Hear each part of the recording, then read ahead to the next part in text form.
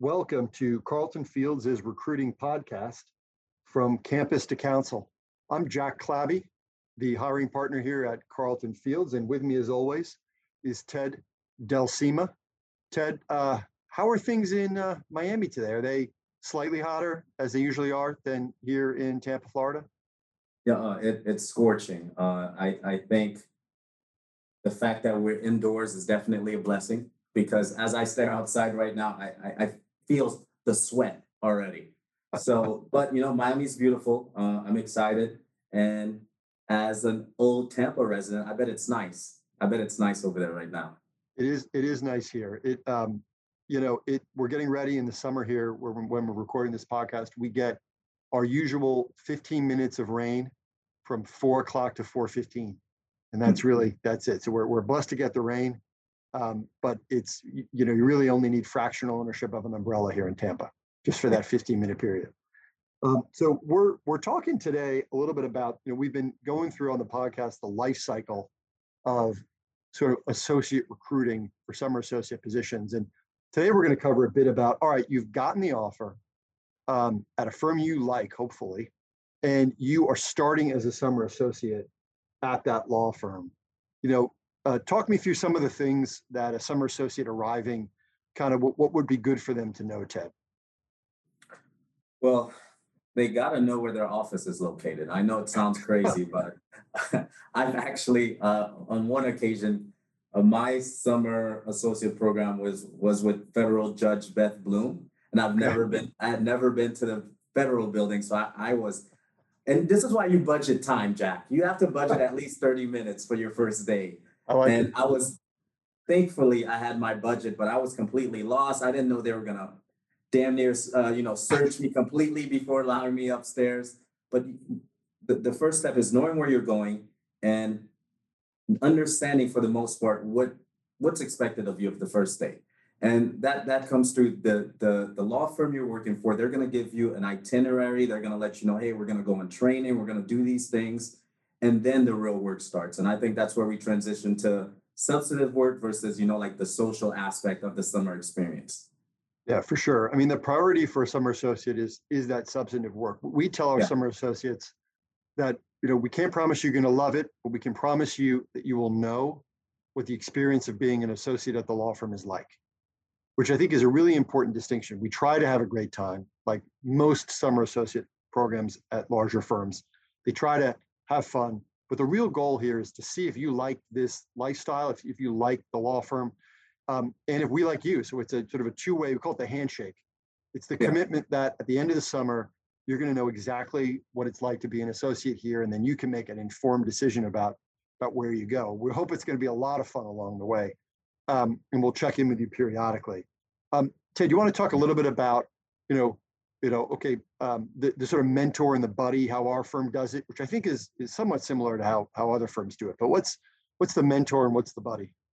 No, you know what? I was really shocked and excited. So as a summer and even as an associate, you get an associate mentor, and sometimes you also get like an associate buddy, and then you also get a shareholder mentor. So it's pretty cool because the associate mentor is someone that's a little senior.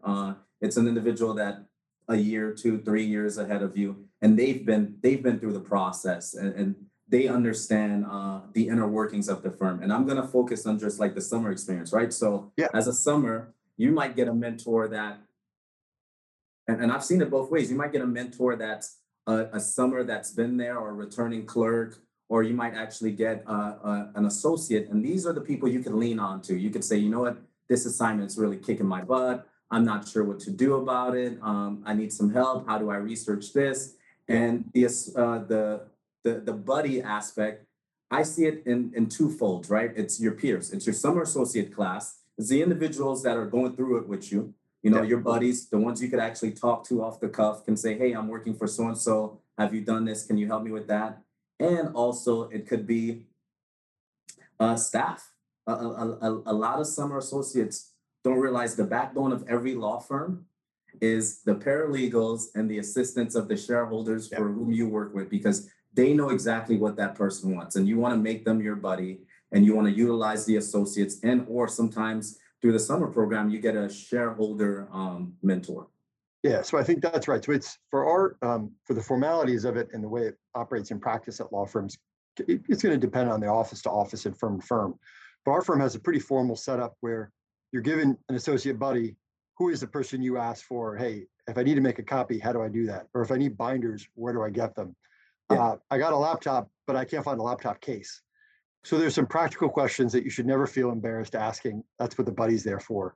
You're also given a partner mentor. The partner mentor is a little more formal. They're involved in your reviews. Usually, you have questions for them. You can ask them anything, but a lot of our summer associates feel more comfortable asking the associate buddy. It's kind of those questions first.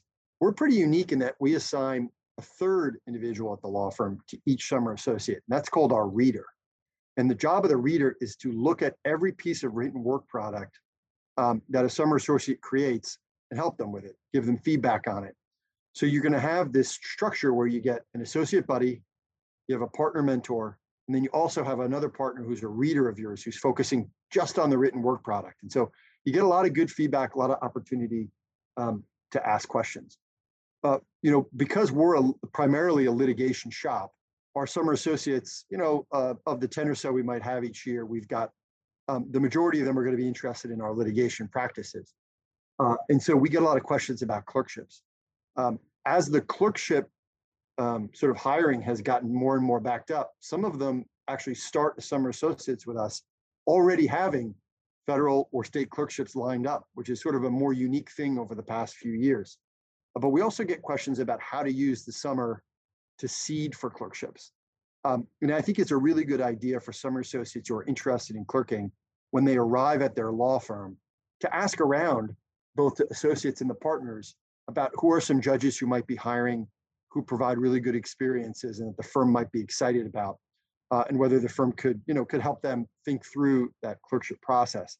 That's something that I think a lot of summers will wait until the end of the summer or when they're back on campus as 3Ls before they start to surface that. And I think that's a missed opportunity for a lot of us summer associates who want to clerk.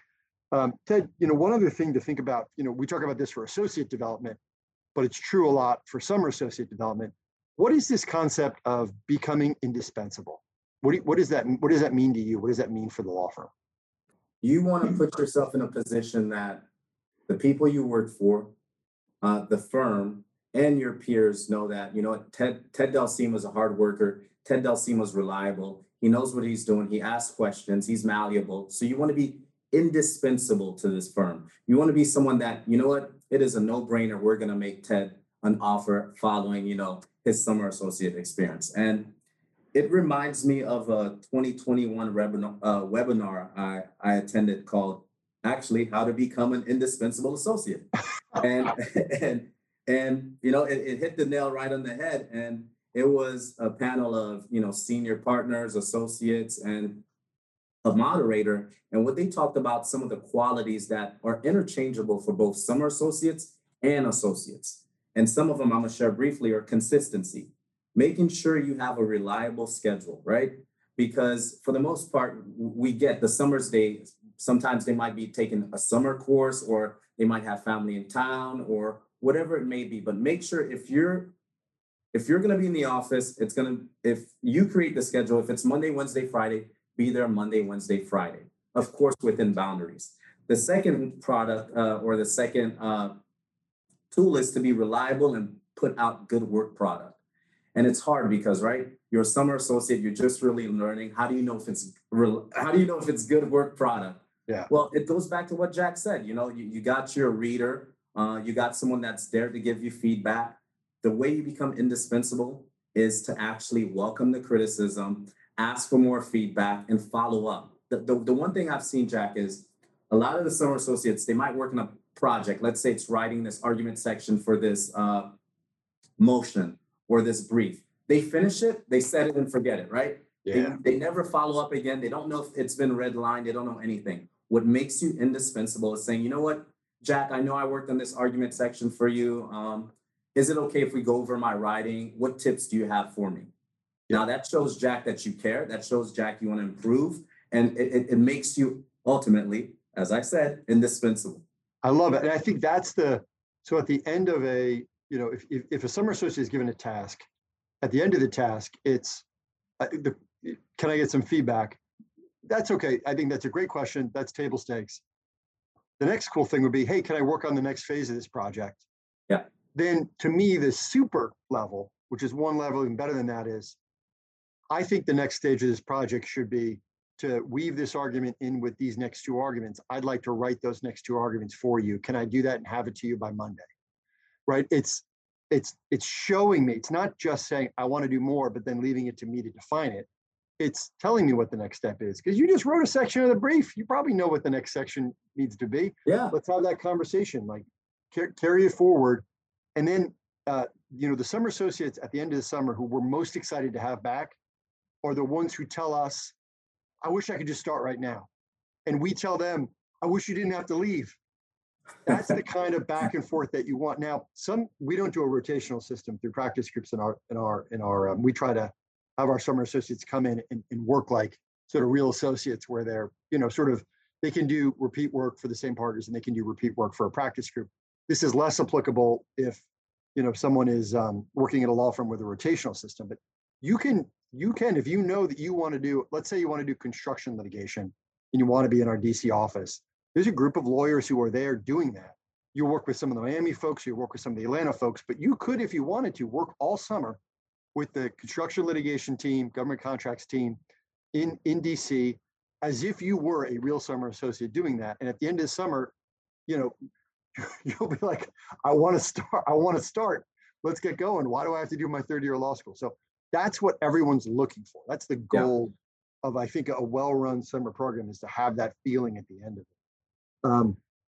Social events, they're good and bad.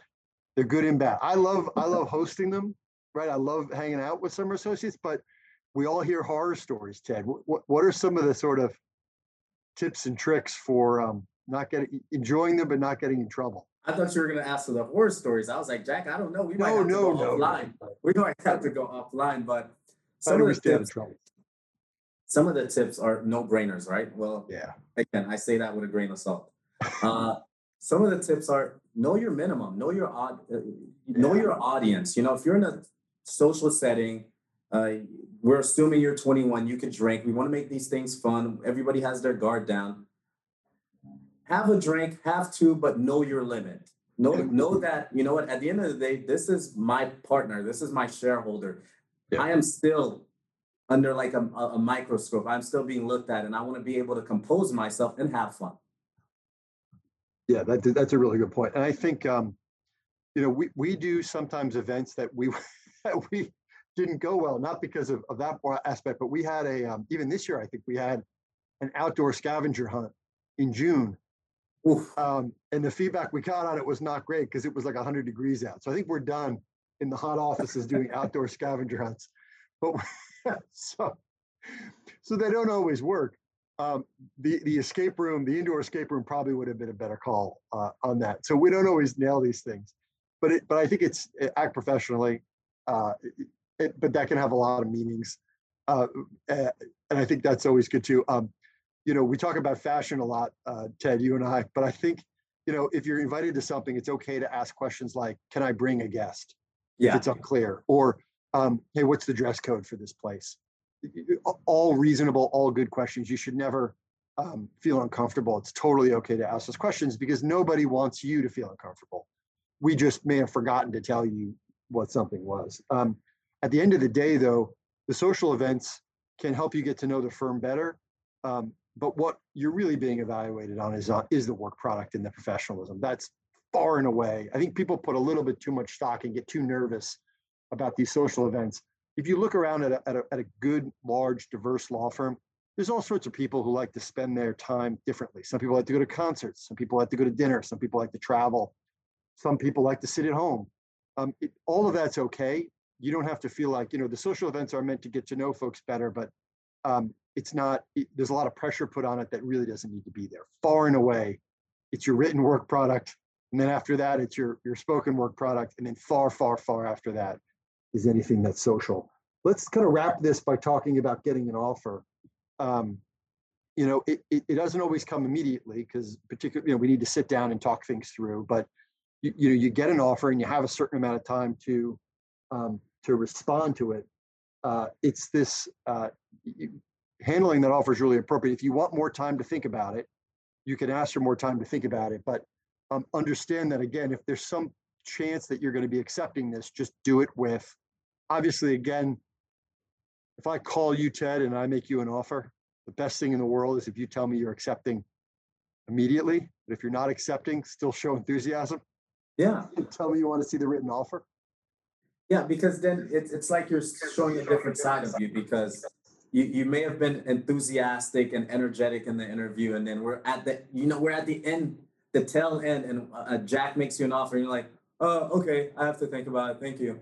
Like it doesn't make sense. So when you're thinking of accepting an offer, and if you do need more time, and I was one of the individuals that needed more time, because shameless plug, I was waiting for Carlton Fields' offer. So I had another offer made, and I said, you know what? I was like, oh my God, I'm so excited. Thank you very much.